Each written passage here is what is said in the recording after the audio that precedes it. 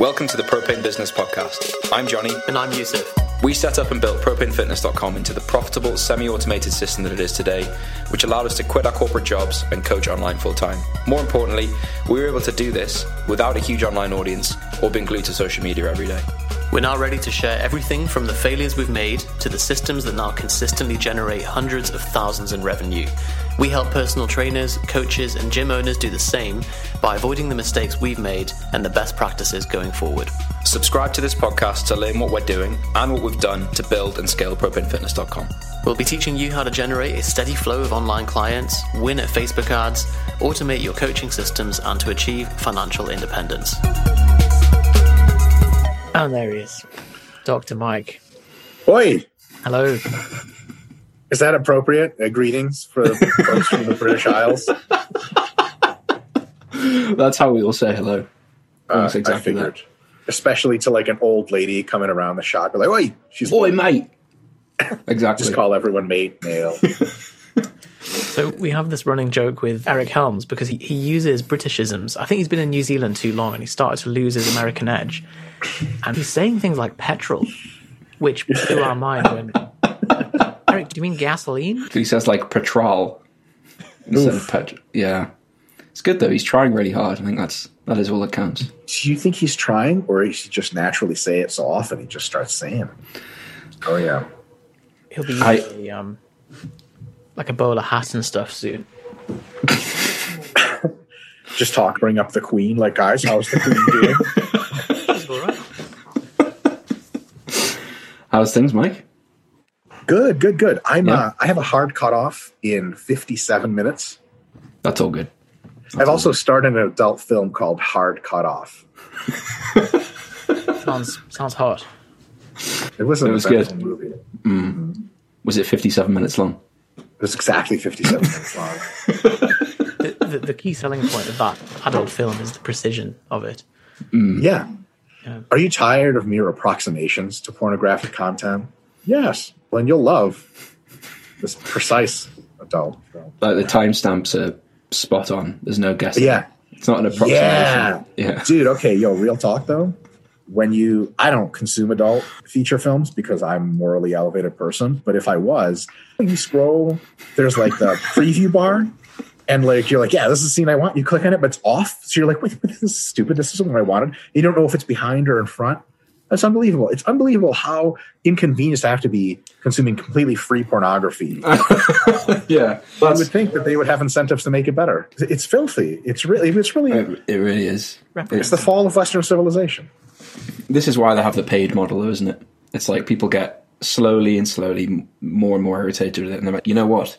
Enough. I'm going to get my credit card and put the details in to get the precise timestamps. Real talk, like hard that expands actually to fitness as well.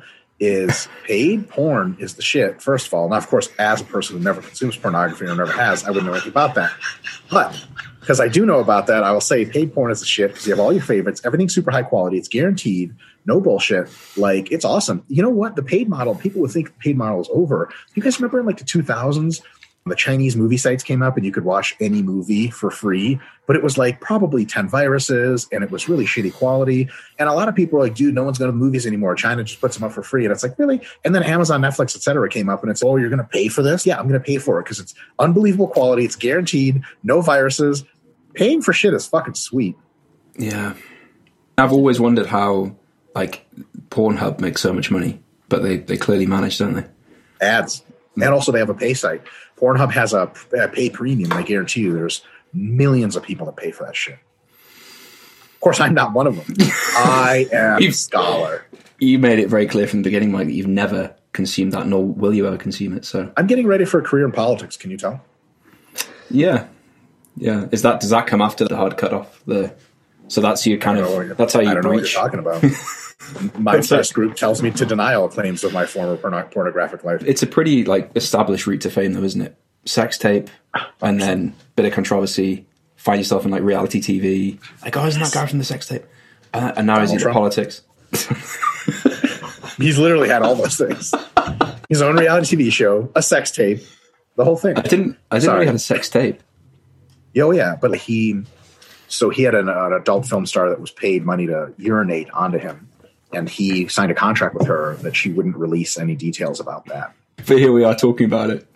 Yes. Solid contract, Donald. Played, mate. Yeah. Very well played. Sorry, I don't mean to fuck up your podcast. No. Let's get into it. Worst intro ever. This is it. We just wanted to talk about the free versus paid porn industry and thoughts. What's this episode about? You know, who knows? It's actually a roundtable with Lyle McDonald about. Oh yes, and he's hidden. His camera's off. Always. With his booming voice in a second. Right. I imagine he sounds like Godzilla. Have you not spoken to him? I've spoken to him. I had a face-to-face debate on Steve Hall's channel. I think we discussed that briefly on the last episode where you were talking about trying to find common ground and meeting in the middle, and it didn't really go that way with Lyle. But yeah. So, Mike, would you be up for discussing more? Because I think last time we talked more about kind of the title was content marketer, or from coach to content marketer. It's more about the business side. We would love to discuss a bit more about your personal routines, your mental models that you use for kind of assimilating information, stuff about keeping ego in check and authenticity and that kind of thing. What do you love that? Absolutely. Yeah. Cool. Boring alert. My daily routine sucks. So you could just tune out if you're listening to this. Yeah. Why does it suck? It's boring. I think that's interesting in and of itself. So I think people like shit like that, Mike. They like hearing what people do. We're going to find out. This episode of your podcast reviews are just on the line about your last statement. We'll see if you're right. You're like not getting the views you usually do. You're like, fuck me. I'm wrong. Let's find out. What does your day look like normally? Yeah, it's a very easy question to answer because almost all my days are profoundly similar. So I wake up and I generally have a protein shake or something like that. I occasionally have solid food, but we train shortly thereafter. And if I have solid food before training, usually it just comes up exactly the way it went in. So I have a protein shake. I do some sort of minor tasks around the house, prepare for the day. I always look at my to-do list. So actually any day for me starts the day before when I assemble my to-do list. And that way I know exactly what I have to do for that day. And then I wake up around 8:30 or something. And then at 10, Jared and I go to train for our AM session, train AM, come back, sit down, have a meal, and then I begin working for the day. Sometimes that includes, like today, podcasts. But if I don't have any podcasts or anything else to do, then I create content for YouTube. I write books.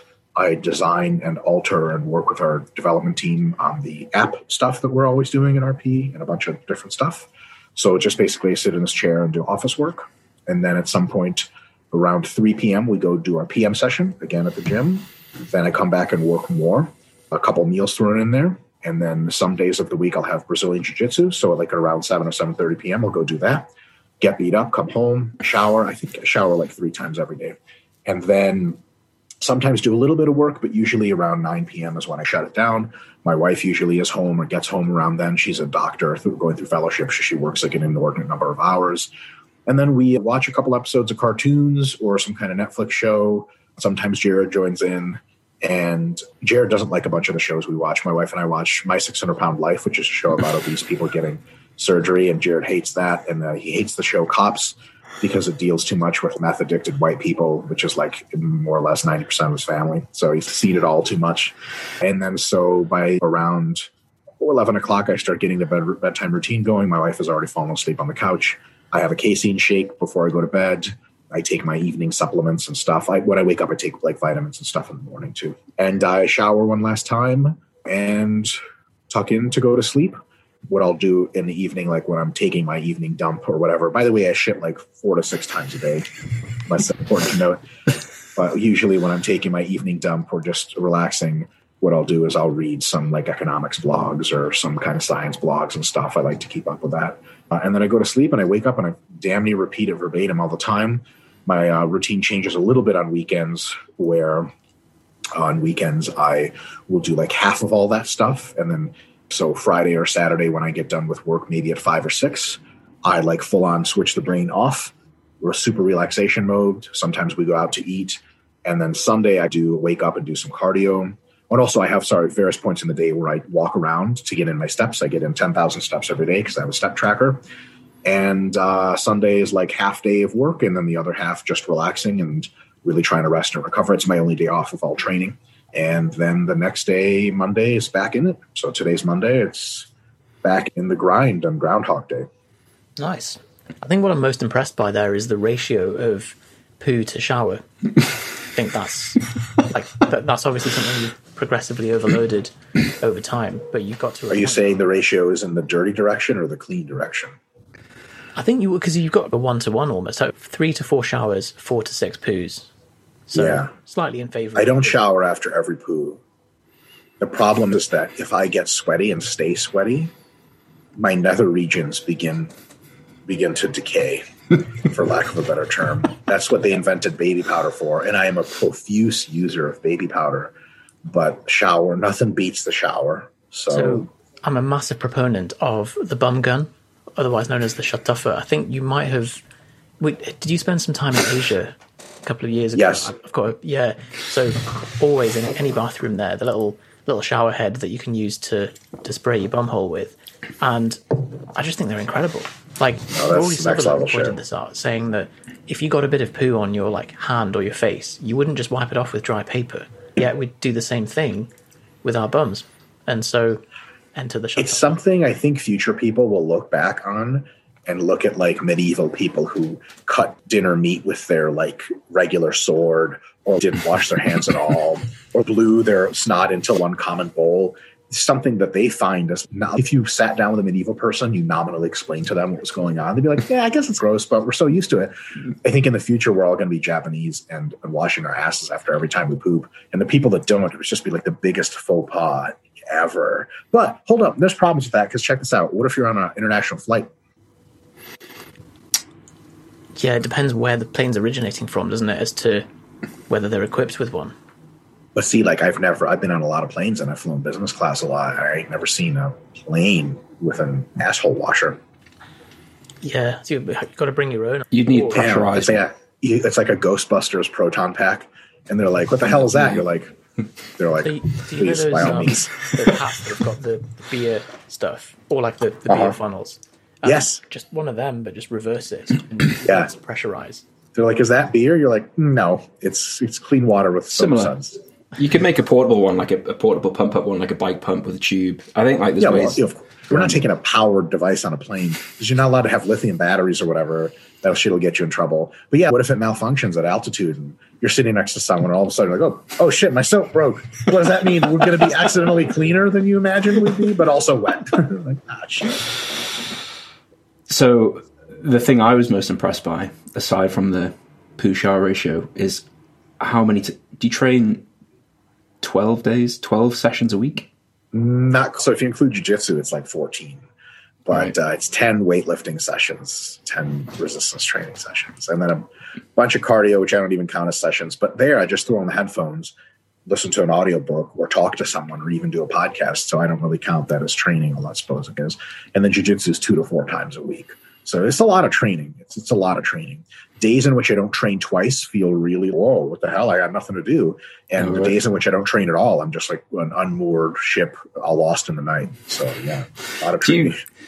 Do you find that, like, when you're training that much, that it affects your work at all? Do you find that? So, for example, if I go through a heavy week of training, I'll wake up on like Friday morning, you're like, oh, fucking hell! Like, the last thing I want to do is sit and produce content or record something, because I do just feel, and maybe you're about to tell me that I'm overdoing my volume and I need to consider my maximum recoverable volume. But yeah, really, is that how simple I am? That's all I'd say. Fine, great. You might as well just talk for me here. Oh, mate, you're the MRV guy. Well, now you can't mention that in the answer. So, do you ever find that it affects your work negatively, or? Yeah, in the last week of accumulation, it affects everything: sleep, work, sexual drive. Like, it was TMI, but trying to jack off on peak week, sometimes you get it out and you're like, here we go. And then halfway through, you're like, fuck, this is going to take an undue amount of effort for a desire I no longer seem to have. So yeah, it affects everything. I still produce content. It might just be a little bit more grindy, a little more slow, a little less inspiration, but I still try to work. through peak week, but most of the other weeks training as much I'm used to. I will say that if I trained less, my intellectual output would almost certainly be greater just because I'd get more time, probably less fatigue. But right now in this stage of my life, I have to balance the two because I still speak considerably with my physique. Eventually, in my 40s, I'll retire from bodybuilding and get a lot smaller. I'll produce more content then, but I have to have a basis on which people will consider me believable, and getting jacked and super lean is a real good start. So it's almost like work in and of itself then. Sure. Yeah. It definitely is not. I can't say my training, it would be illusory for me to say my training is a hobby. Like, it's more than a hobby for sure. It's a hashtag lifestyle. Fit fam. So when you're setting up the week, and this is something that I'd be keen to explore with you, which is that you straddle between the very academic, like you've been a professor, you process large volumes of information that's quite abstracted and quite erudite for a social media audience. And you're having to step in both of those worlds, both when you're creating content in terms of simplifying and communicating that, but also having the mental bandwidth to be able to process those large amounts of information. Do you segregate those two in your head, or do you arrange the week so that one is separate from the other? And have you found the kind of transition from academia over to content marketing? Is that something that comes naturally, or have you had to make some shifts with how you approach them both? It's a really good question. I'm not in charge of marketing at RP. We have at least 2 other people that do that, depending on how you categorize it, possibly 3 or 4. But I do have to tailor my messaging to an audience that is more simplified, more has a big take-home point in every single line of content, has fewer lines of content. So it's definitely like knowledge as advertising is definitely something I create pretty regularly. Do sort my workday into times. So if I have a big stretch of time open, I do the heavy intellectual lifting because I can really warm up into it and get into it and work through difficult things. If I'm in an Uber on my way to a location that's 20 minutes away, I don't even bother with heavy intellectual shit. The only thing I do is get right into it with like sharing memes or something, or making posts of old book quotes or something like that, because that is still work, but it's work I can do without thinking much, and it's very small clusters of work, so I can stop halfway through and not be off. What I don't like to do is get deep intellectual thoughts going, and then I have to get out of an Uber and go train, and I'm like, fuck, like I got to write this down, blah, blah, blah. So I definitely, the highly intellectual stuff does take more of a sit down and think kind of thing. I think a lot of people maybe don't do that part, but most of the greatest intellectual tools that I have and realizations that I've made have come from sitting and thinking deeply about things. I think that the depth of analysis you could get by sitting and calmly thinking about just one concept for 30 or 40 minutes is unbelievable. And you'll instantly refute a whole bunch of things tons of people fall for, because when they think about them, they take maybe a couple seconds or maybe 2 or 3 minutes. They don't really flesh everything out. It's another reason why writing books on a subject can make you real expert on it, because you have to go deep. And while on that journey, you start to think of things like, whoa, I never thought about this. I never thought about that relationship. So it can be a big deal potentially. That's really interesting. So it's opportunistically looking for those big stretches of uninterrupted time to go deep with stuff, and not to try and fail if you've only got little bits of time available. And I guess it comes down to switching time and distractibility. And when you're you're operating in a world that is very frenetic, trying to do something that's requiring long, heavy horsepower is just square peg, round hole. The idea of, I don't know if you've heard this research about taking 18 minutes after an interruption to get back into the flow of what you were doing. And most people, especially if they have their notifications enabled on their phone, are getting interrupted way more than every 18 minutes. So it's basically like never getting anything done. Sure. That doesn't surprise me. When I get into work mode, I take my phone. So my phone is always on silent, always. I don't have any kind of notifications pop up unless it's text messages. Like my Insta doesn't pop up on my phone unless I'm in Instagram. My Facebook doesn't. That would be nuts. And what I do is take the phone, I just put it entirely away. Actually, right now, I'm on the podcast and my phone is right over there. And I would have to reach across to try to get it. I got nothing to look at it. So when I'm doing deep intellectual work, I put my phone away I don't go on any other websites. A really good thing in my position, I work on social media so much. I have to post so often daily just to keep up, like contributing to the extent that I want to and staying relevant and offering value, that I no longer have an association of Instagram, for example, most social media as this dopamine hit thing, because it's such a job for me. I don't get into mindless scrolling much because I have to scroll for work. And by the time I'm done scrolling for work, I'm like, fuck this. Somebody's, I've got a chance to catch up on social media. I'm like, I've been doing this shit all day. So it's really easy for me to put the phone away. And also, I don't know. I think, I don't want to say this in the wrong way, but I think if you're a thinking person, which may be tougher if you're on social media a lot, that if you notice patterns, sometimes you realize that the social media scroll algorithm doesn't give you the deep kind of fulfillment that you want out of doing something that much. It's like this real saccharine, like, oh, that's nice to see. Oh, that's a funny dog. That's cool. Oh, I didn't know that person started lifting. But after a couple of cycles of scrolling, you're like, this is just more of the same. It's like eating really shitty candy. It's just the only kind of candy you have around. After a while, you're like, I'm not going to even reach into the bowl to get the candy. So for me, social media, it's not something that distracts me as much as I think it does some other people. But I can totally see why it would, because the entire world is on there. It's always new. The news feed is always updated. And it's really easy to get into the kind of this, like getting these little dopamine hits and keep going. For me, my standard for what gives me a good dopamine hit is higher than social media. So it's relatively easy for me to be like, fuck this. I'm going to go do some real work. I'll tell you the sensation I get after writing a section in a book or something, or really fleshing out a deep intellectual concept, is like pure elation. It can't be matched by anything on social media. And if I'm scrolling on social media for long enough and I don't get anything done, I feel this like dirtiness about like, what did I just waste a bunch of time for? I feel, whereas if I got something really big accomplished, I feel incredible. And also I got something accomplished. So it's two birds with one stone there. Do you have anything that like you find as a distraction if you're just struggling to focus on a specific day? I think most people would find themselves on Facebook or Instagram. Do you have anything that's similar to that? Or so I have attention deficit disorder, and I had it my whole life. I had a lot worse when I was a kid. So I know all about distraction.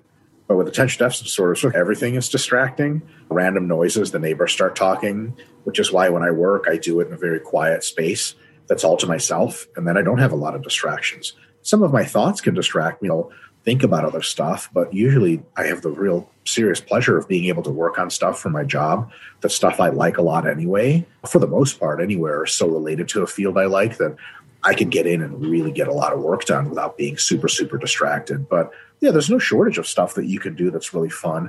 I do have some rules, though. I'll tell you guys this. So actually, now that I'm thinking about it, I don't watch TV almost ever until it's the nighttime relax time. I just don't turn on TV in the middle of the day, because to me, TV is exclusively for the sole purpose of relaxing and enjoying.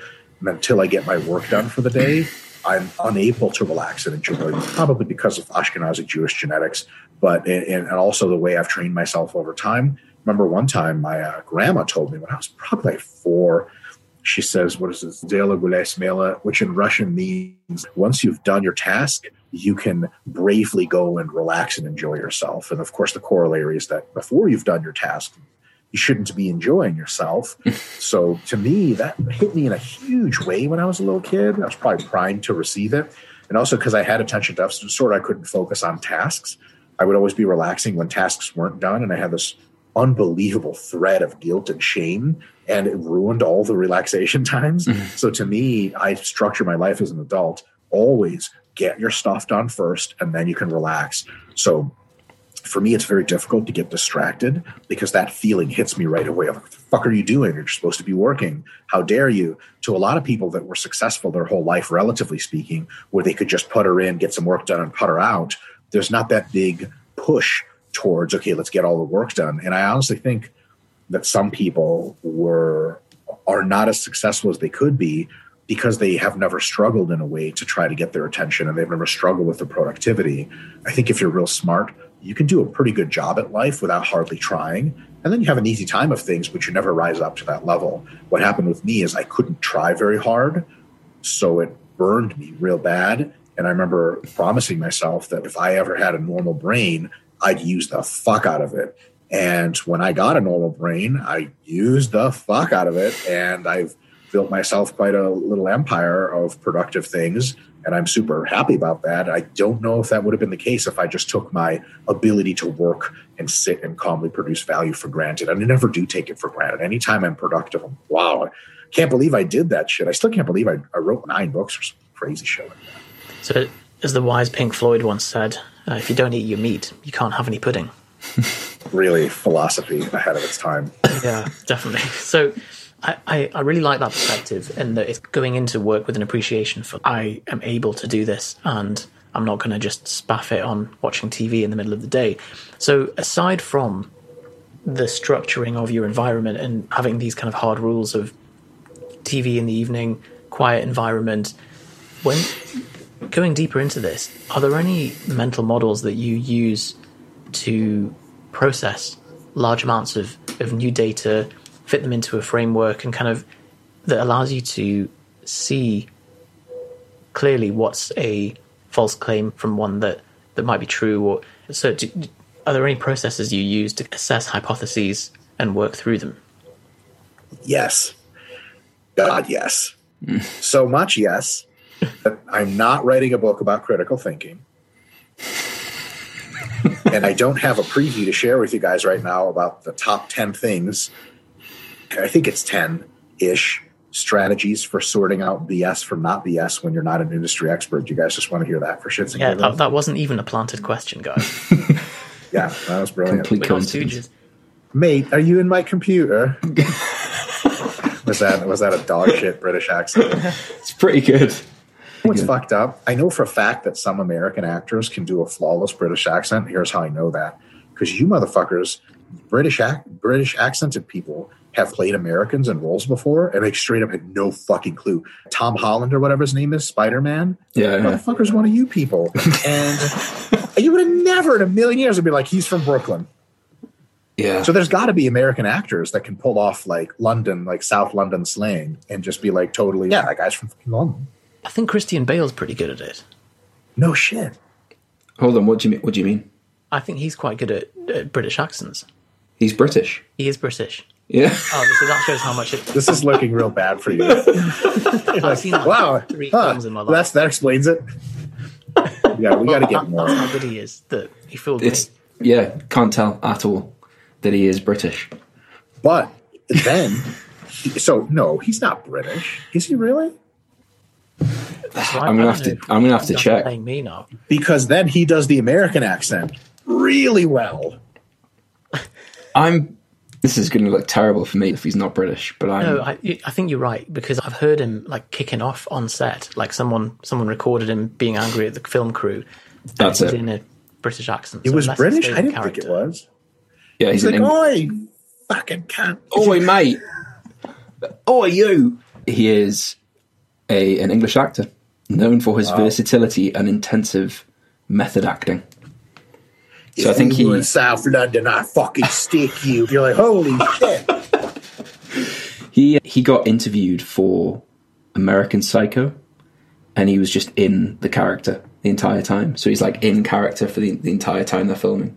So you've probably seen interviews with him in not his accent, which is why. Yeah.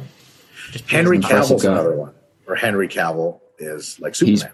He's British. Apple pie. He's absolutely British. But like, real talk, and I don't want to get too far off subject, but when I found out Henry Cavill's British and I heard him speak his British accent, my previous 9 out of 10 homosexual proclivity towards him is now a 10 out of 10. I would absolutely let that man do anything to my body or mind. If it's like, hey, you're going to go on a date with Henry Cavill and he's going to break your heart, I would be like, where do I go break my heart? Show me the rocks and the hammer. And the British accent tipped you from a 9 to a 10. That was the... Really? Oh. You guys do know that British accents in the United States means you're automatically more civilized, smarter, refined, and have a mysterious sexuality. But everyone thinks you're from London and like friends with Prince William. And 100%. They don't know any better. That's their problem. That's an opportunity for you to lie and get laid extra in America. So actually then, Mike, it's probably worth working on the British accent for if you get pulled over by the police or anything. Sounds like Terribly sorry, mate. No joke. They would be like, "Welcome to America, sir. Sorry to disturb you. Here's your license." I'm not even kidding. I think you're pretty close, Mike. I think just don't be like, "Fuck off, cunt." That's more like my Australian. Oh yeah, nah, cunt, fuck off. Yeah, I got a better Australian than I do English. I got to work on it. All right. This is a little bit different than the specific question you were asking, whereas like, how do you create mental models and take truth apart from reality? But this is specifically, and this is a subcomponent of that, and I think it's going to be relatively beneficial to your viewers, because a lot of times we come into fields where we're not the expert, or it's a subfield that we're not experts in, and people make all sorts of claims, and it becomes difficult to be like, people are like, "Hey, do you think this guy's bullshitting or not?" And you're like, "Fuck, I don't really know." Even if you're not an expert, there are ways to tell. You guys ready? All right. Let's go. So I'm just reading it right off my computer. Checklist. First, it's all probabilistic, which means that there's no guarantee that a claim is going to be false just because it checks these boxes. But if it checks 1, 2, 3, 4, etc. boxes, the more boxes it checks, the more likely it is that it's a BS claim. And if it checks very few of them, it could still be bullshit, but that's less likely. So the first one is if a claim violates the underpinning fundamentals of laws of physics, biology, et cetera, et cetera, et cetera. So if someone makes a sociological claim, such as biological sex does not exist, and then they rattle off some sociology stuff, you don't really have to know sociology. They're probably bullshitting you, because biological sex for sure exists. It's not something that's been debated in biology, actually ever. Imagine coming up to a veterinarian and they're like, "So the way you tell a female bulldog and male apart is," and you're like, "That's all nonsense though, because there's no such thing as sex." She would just be like, "Okay, so what's the punchline?" Right? So if something violates underpinning fundamentals, it's probably wrong. So for the fitness industry, this one's real easy, because if someone's turning your fat into muscle, you're like, "I'm pretty sure those are two different tissues. That's not how science works." Maybe they have a truth claim in there, but it's probably wrong. Make sense? Absolutely. Yeah. Point number 2 is when a claim or idea ignores, dismisses, or unconvincingly argues against well-intentioned alternative views or questions. If someone's, "Your theory states this and that, but what do you think about this other thing?" You'd be like, "Nah, this is only stupid people would ask that question." You're like, I feel like you're hiding something that's actually bullshit. So I always make sure, especially Instagram, when there's well-meaning questions about, "Well, how do you explain this and that?" I always make sure to try to explain it, or at least reference some work which explains it. Because if you're a little too dodgy of arguments against, maybe you're just dodgy of arguments against because you're so bored with all of them, and maybe you do hold the truth. But if you're dodgy enough, or you dismiss arguments against your idea, don't worry about that, maybe you're hiding something. Point number 3 is if a claim is layered heavily with emotion and or moralistic taboo. If you say, "Hey guys, diets work and calories matter," if someone's, "You're just being fat phobic," okay, it seems like you have a real emotional attachment to treating fat people with a ton of respect, which is a super awesome thing to have. But if that prevents you from admitting that calories and activity and stuff work, man, you're probably concluding a lot of shit that's really wrong. Because for you to admit diets work is like moralistically off the table, because you're like so anti-diet culture that you're like, "We can't have this." Again, those people can make correct points. Just when you're really like moralistic, if you walk into an American church or something and they're like, "Homosexuality is evil," and you're like, "Why?" And they're like, "Because." You're like, I don't know if this is like a real defensible claim. Next one is when a claim comes with a complex web of what I've stolen from Thomas Sowell is the term "by no means clear ideas that interweave and support it." So if you're trying to figure out how the U.S. election was stolen by Joe Biden, you'd be like, "All right, so the machines, the vote counting machines, they're already bad. Okay, but then nobody knows about it except for me. But then the people at the polling place, they knew about it, but didn't also like, But there's this mass coordination of which there's no evidence. So far, we have like at least 4 claims, all of which have these tiny probabilities of by themselves being correct. If all 4 are going to correct, you have to multiply all of them. We're down to the 1 in 10,000 chance this shit ever happened. So a lot of like weird conspiratorial claims. Some of the people like logic for keto. So for example, they're like, "Keto works." And you're like, "Yeah, but it doesn't." They're like, "It's because you're not fat adapted." You're like, "Okay, when do I get fat adapted?" You got to do this real specific thing, and then, but only if, and then also and you're like, "Okay, if I have to believe 18 independent ideas, all of which are unlikely to believe your claim, the shit is getting out of hand." Now, maybe you're still correct, but yeah, call me a little bit wary about that.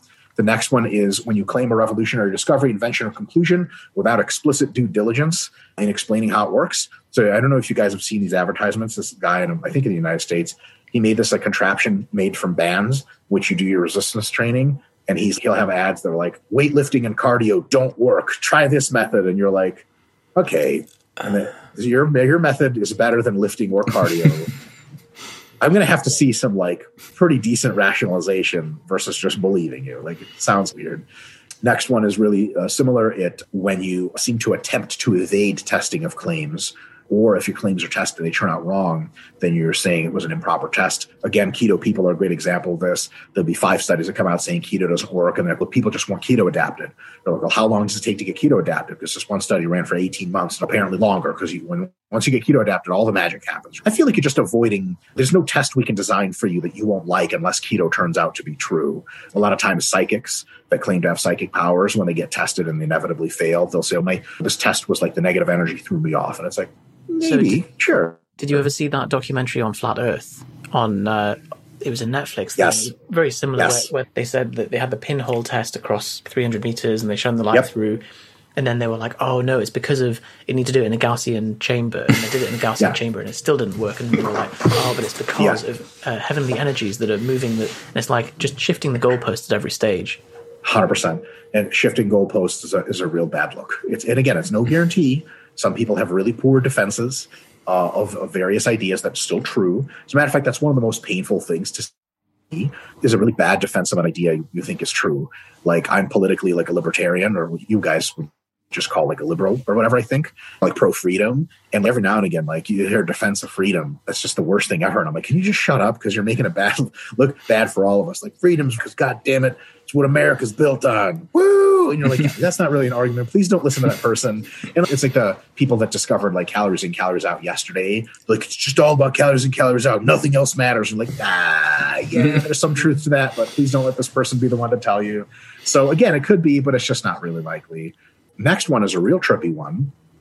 When an argument or claim fails to define its terms, equivocates its definitions, or is generally unclear in its language, even when that language or concept is actually quite simple in the end, you got to worry about stuff. You got to worry about if there's a claim being lost in there. I remember there was a gentleman who authored the book Squat Every Day. He had a rant in part of the book and on certain social media platforms about that the entire paradigm of the analysis of dose response was flawed, and perhaps biological systems didn't really work in the way we thought. But the way he was saying that was like excessively verbose. And if he said it in simpler terms, it would just be fucking blatantly wrong. But people are like, man, this guy's really smart. I'm like, I agree with you, but I also think he's wrong. So a lot of times you can really weave if you can't really get your ideas down to slightly simpler language and at least concretely define your terms, maybe you're not doing that because either it's bullshit or you like cognitive dissonance style avoiding the hard questions in your own ideology. So these are all ways of dressing up and obfuscating the claim because they're not really clear what they're saying. So absolutely, all of these ones you've mentioned so far, and you might be getting onto something different, but these all seem like devices that people use to substantiate a claim that they're not fully able to flesh out mechanistically. But it doesn't stop the fact that, let's say, the fact that you turn fat into muscle claim is that there may still be a phenomenon that people are observing, but the person making the claim is maybe attributed the wrong mechanism to it, but it doesn't deny the fact that something is happening. Like, someone might be recomping, but not for the reasons that they might think. Yeah, 100%. So you definitely have to, and that's a big part of, and I'll share with you guys another sort of cognitive process I go through. I'll address that in just a second. Let me get through a couple more of these and I'll address that, no problem. Third to last is someone makes a claim that nearly all or all other experts are wrong and by a wide margin. If I said, look, Alan Aragon, Eric Helms, Brad Schoenfeld, James Krieger, all those guys are fucking completely wrong about this thing. I'm right because they're dumb and I'm smart. You have to be like, maybe Mike's just that much smarter than everybody. But maybe he's fucking wrong and making shit up on the spot. It looks bad. And people love iconoclastic experts. Like with COVID-19, you had people being like, this doctor says COVID is bullshit. Yeah, sweet. There's 1,000 other doctors that say he's both fucking retarded and also wrong. So people love that stuff, and they use it as a positive. They're like, this iconoclast. Yeah, iconoclasm is like romantic, but 9 out of 10 times, iconoclasm means you're wrong and everyone else is right. There's like this really saccharine attempt to motivate children with posters of Einstein and being like, well, Einstein failed math and you did too, so maybe you can be the smartest man of all time. Like, highly unlikely, ready to like go your own way, have your own thoughts. Yeah, you should have your own thoughts, but if all the other experts are saying something, you should at least in your head have a real good refutation of why they're saying that and why you're right. And you hopefully aren't hitting the other things of just believe me kind of stuff. So if you don't know, if your parents send you a claim for medicine by just one guy and you look up and everyone disagrees with him, they're like, what do you think? Should I start taking his supplements? You might be like, Mom, maybe, but it sure as hell, I would like to hear what those other people think.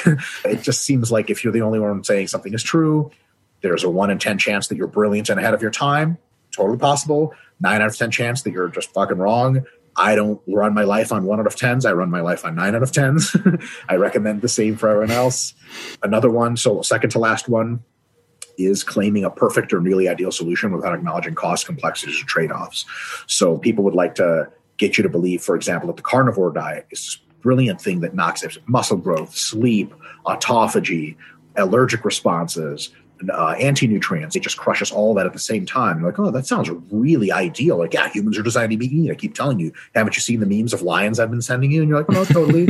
I love those memes. Hashtag, jungle shit. But at the same time, you bring up to them, like, what about the costs? What are the downsides of eating carnivore? And they're like, there are none, bro. And you're like, all right. So what if I want fucking pizza and I can't have it ever? This is not fucking carnivore. And then they start to commit another problem, which is like evading the discussion or not treating it seriously. But any claim that seems like serendipitous is bad news. So for example, I advocate for high-level folks 2-a-day training. And you'll never hear from me that 2-a-day training is somehow serendipitous and checks all the boxes. It's is the best way to train. I'm convinced of it, to get the most muscle you can. And then if people are like, so what's the downsides? Like massive fatigue and a gigantic waste of your time. Like, okay, so this is realistic, right? So, but if someone's, look, this new way of training simultaneously gets you the best results and no fatigue, you gotta be like, man, that sounds too good to be true. And it probably is. And then the last one is when a person fronting a claim has a high degree of financial self-interest, political self-interest, but much more important than those two, ideological self-interest. So if someone who makes money from the fitness industry tells me like, hey, this is how fitness works, I'm like, yeah, maybe you're right, but maybe you're just trying to sell me shit. RP is absolutely candidate number one for that. Offset. You're like, yeah, Mike Israetel says volume is good, but he sells programs that push volume. And it's a good point. Like, it's got to be addressed. But money and self-interest in that regard pale in comparison to ideology. Like, you guys ever talk to fitness influencers that are vegan? Holy fuck, full stop. There's some lines you just don't cross. And they'll be like, the meat industry just cares about profit. Like, do you agree with you? What do you care about? End animal suffering? No. And you're like, oh, that seems reasonable. Full of trade-offs. So ideology sneaks in there because people sometimes are like, just follow the money. Like, ideology does way more fucked up shit than money. The communists crushed the Soviet Union for 70 years, made no money doing it. Zero money was made exclusively for ideology. So it's a thing, and it pervades fitness and everything else. So those are those things. Do you guys want to talk about that real quick, or do you want me to go back and circle to addressing the how I deal with ideas up front? So I think just because you've got hard cutoff, it might be it might be good to hard cutoff trademark. Yeah. Hard cutoff in parentheses 1997. You're like, oh, that's when it was released. I was 12. Yeah. How hard is my life? See? Very much. I've completely lost where we are now. Oh, so I'm sorry. Yeah. The thing about these all being devices to put a claim forward and to sneak it past people, but we were saying about it doesn't necessarily take away from the fact that a phenomenon might be happening, but someone's making a claim with ulterior motives around that. Yes. So here we go. Anytime you want to really examine a claim, you have to do at least 2 things to it, probably 3. Thing number 1, and I do this for every claim I'm deeply interested in examining to see what truth value or validity it has. This is right here, what I'm about to describe, the very core of critical thinking. Number 1, you steel man the living fuck out of it, which is to say you get all the support, all the potential support that claim claims or could claim. You just list it. Like, we could steel man carnivore. Like, yeah, it seems to have some anti-allergic properties. Yes, it's fundamentally very simple to comply with. You can't fuck up carnivore if you have an IQ above 65. If it's not meat, just don't eat it. Can I have that? No, it's not meat. You're like, okay, sweet. Food prep is real easy, so on and so forth. So we just do a whole list of steel manning, which means you don't miss out on ideas and benefits just because you happen to think something's quirky. You want to give yourself full breadth and scope to be as logical as possible.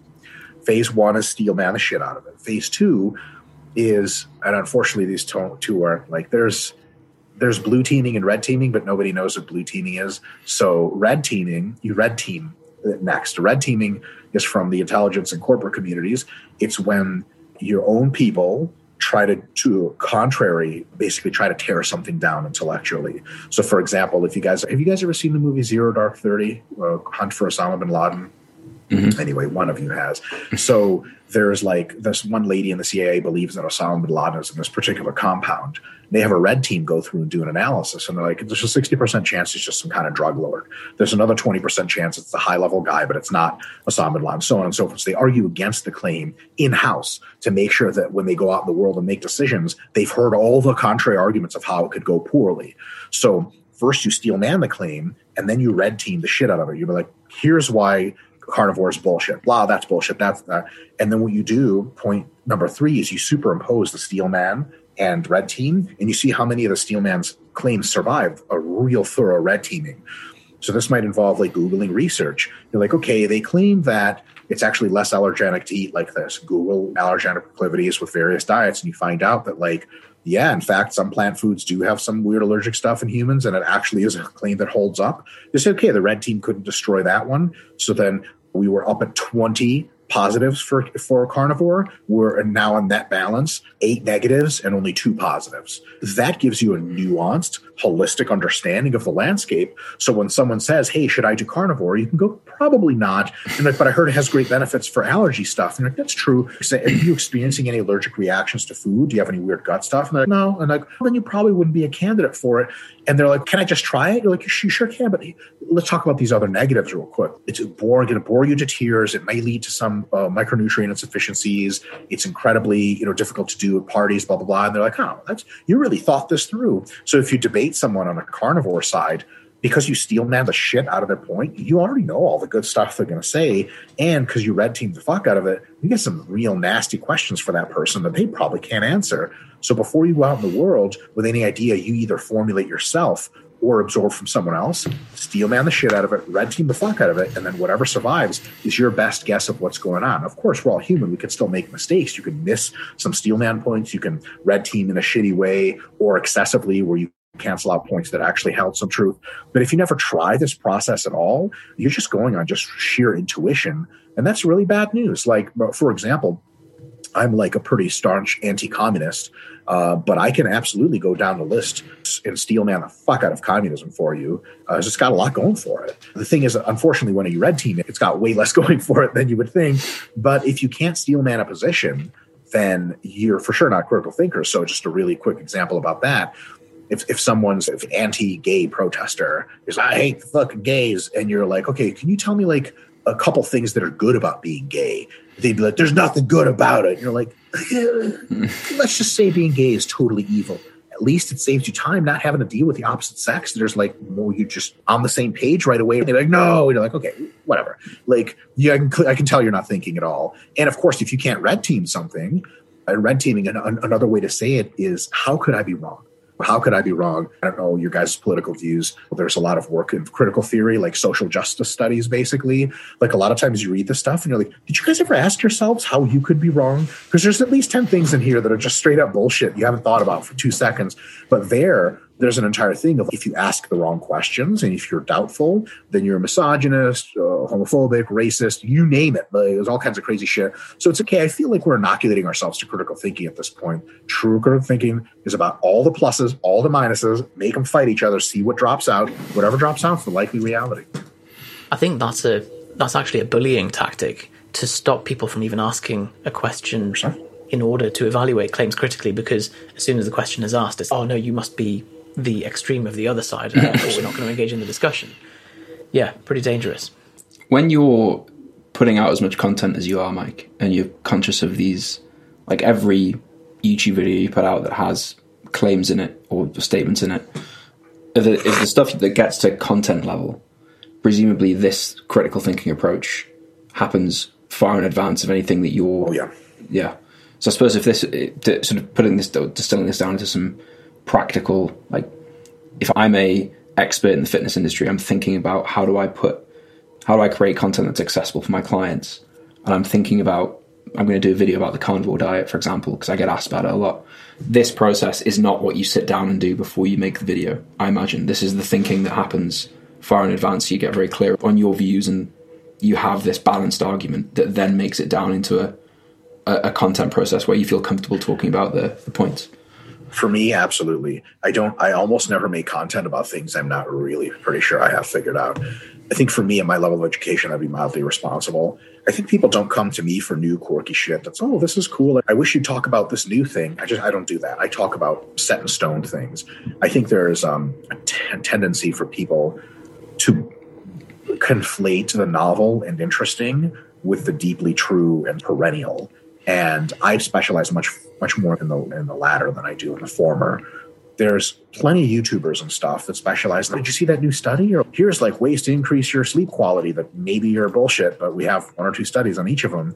I don't ever get into that shit. I just like the super solid stuff and drawing practical significance out of what I think is pretty super solid. And if I don't think it's super solid, I'll just straight up say it. So I'm like, stimulus to fatigue ratio stuff, like the pump as a proxy for hypertrophy, disruption as a proxy. I'll say, folks, this is our scientific best guess at the time. It may very well turn out to be wrong. It's probably not all wrong, though, so maybe you can get some utility out of it. So I don't get dogmatic, ever really, but I don't get very dogmatic until and unless I've really thought something through. There's tons of literature. For example, does more volume to a point cause more hypertrophy? There's no point in debating that anymore because it's so fucking true. Like, clearly nobody believes 1 rep of a single at 100% is going to grow you as much as 2 reps at 95%. Like, it's out. So with that kind of stuff, yeah, I'm pretty set in stone about it. But the process to evaluate that, red teaming and steel manning, that happened a long time ago, ideally. And I think a lot of people, the way they create content is they'll find out something new and they'll make a YouTube video about it after 2 hours of research. And then you can tell because there's a lot of claims just within that video, like, you didn't think this through. Because if you thought it through for another 2 hours, you would have refuted half your own points. Right? It's not the way I do things. Maybe it's for some other folks to do. But I think there's enough bullshit out there of people guessing at stuff to where I'm not going to get into that realm. So just like final question, Mike, because I'm aware you've got some filming, I think, happening in 4 minutes. Against my will. Against your will. So if that's the case, so the stuff that you're... because I think this is a problem that, again, a lot of people in the fitness industry come up against, where they're trying to make new content about stuff that has been more or less argued to death, or there's points that are very set in stone. You're pretty prolific on YouTube. Talk us through, just, are you behind that strategy? Is that someone else saying, Mike, make a video on this? Because you seem to put out a lot of very thorough videos about broadly the same thing, but they're all still new and interesting angles on the same information. Yeah. So for me, making YouTube videos is actually quite simple. It's for business strategy wise, it's really straightforward. We try to build as big of a YouTube platform as we can for RP so we can eventually advertise digital products to the fraction of the YouTubers that would like to consume them. In the interim, we offer people a gazillion, pounds of free knowledge that is great for PR anyway, because like, dude, RP's the fucking shit. All they do is pump out free content. But also YouTube makes us directly some money, which is neat. But in any case, it's just all good all around. But for me, like, the corporate strategy is fine and good, but I also derive a lot of personal satisfaction and purpose from creating YouTube content because of 2 things. One, I get asked a lot of questions, for example, on social media, and I get asked a question, like, how the fuck does this person not know that? And then I try to answer the question, and I'm like, this wouldn't work because what you want is a lot of tension on the muscle. And they're like, is tension important? I'm like, oh my fuck. So I got to go to YouTube and make a video series we have as Hypertrophy Made Simple. And it's just like 5 minutes each one. It's 16 videos of just watch this video series, and you're going to know so much of basics that now you can start to evaluate the more specific claims. Because a lot of people have questions about really specific claims, and there's no context to understanding them. Like, do Maya reps work? I'm like, yeah, they work pretty well depending on context, but they just have no idea about context at all. Like, they don't work with big exercises because it's too much systemic fatigue. And they're like, what's systemic fatigue? And I'm like, fucking hell. It's like asking Elon Musk, like, how does this microchip work? And he's like, it's a transistor thing. You're like, what's a transistor? You're like, I don't know, man. He's like, how were you prepared for me to answer your question if you fucking barely even speak the language? So for me, a big part of YouTube is getting basic information out and then threading on top of it to get it from basic to applicable. And because I get asked so many questions, just because there's so much to talk about, I have a list of videos to make. And that list at our current release schedule is already 5 years long. So I have every video we're ever going to do on YouTube tracked out for 5 years, because I would sit down for months and be like, fuck, okay, I got to make that series. Because people keep asking me questions. And I'm like, I can't just keep saying the same shit over and over. I got to get YouTube videos to talk about this stuff. So literally YouTube is like my training brain, just like on YouTube. And to me, it just comes out of a source of frustration. And the second part is there's other people on YouTube just talking nonsense, as you may say, but just like literally just garbage, backwards, opposite of the truth, like Thomas DeLauer and all those people are like, you got to do dry fast for 36 hours. Shut the fuck up. And I got to put YouTube content down there refuting those myths and getting people grounded in the basics so they never fall for that shit to begin with. 5 years. Yeah, currently. But, as in, there's another 5 years to come from now? Yeah, yeah. Wow. Another 5 years. I guess to wrap that up, Mike, where apart from the next 5 years of YouTube content, where do they go? Where do they go to find out more about Mike and RP? YouTube's a good place to start. Thank you so much. YouTube's a good place to start. And then, of course, Instagram, RP Dr. Mike, at RP Strength on Instagram. Those are the only 3 parts of the internet that are relevant to me. We get to the website through all those clicks. But yeah, YouTube is a good place to go if you want to learn some stuff, especially go into YouTube and click on playlists. Scroll down a bit, you'll get a bunch of basics playlists that are just like 16 videos about hypertrophy. And once you really think about them, you're going to be like, man, I know a lot of shit. Because a lot of people make these videos for a specific topic within hypertrophy, but you can ask yourself, where do I go to just learn about hypertrophy? Like, our YouTube's a decent place to start. They're all very watchable as well. It's not dry academic stuff. They're pretty entertaining. Very good. Yeah. Well, biased source, but thank you so much. Awesome. Mike, I hope the filming goes well. I hope you get featured on Pornhub Premium. We will speak to you soon. Every day I wish for that. Guys, always a pleasure. Thank you so much. We'll speak next time, and we'll make more jokes at the expense of British culture, I hope. Amazing. That's good. Thanks, Mike. Take care, guys. Bye-bye. Want to learn more about the systems we use to run, build, and scale propanefitness.com? Head over to propanefitness.com/business podcast, and you can get your hands on our free training that covers the 7 steps that we take with every client that we help build their own online business, and also the 7 steps that we use to successfully build Propane Fitness. We walk through the sales systems, the delivery systems, follow-up, remarketing, how to basically build your program so that it delivers coaching to your clients without you being there 24/7. We really do cover the full thing, right? And if you want to continue even further and potentially work with us, there's a chance to book in a call to have an informal chat with Yusuf or I to just basically see if any of our programs would be a fit to help you get from where you are to where you want to get to. So go to propanefitness.com/business podcast today and get access to that. If you'd like to learn just more about Yusuf and I, more about us, what we do, follow us on the various channels, the best place to go is our YouTube channel. We have a load of stuff from fitness content, productivity content, why Yusuf slept on the floor for several months, why he's been having cold showers. There's always stuff on there that's entertaining and hopefully informative. So just go to YouTube, search for Propane Fitness, and you can find out a bit more about us there as well. Speak to you on the next episode.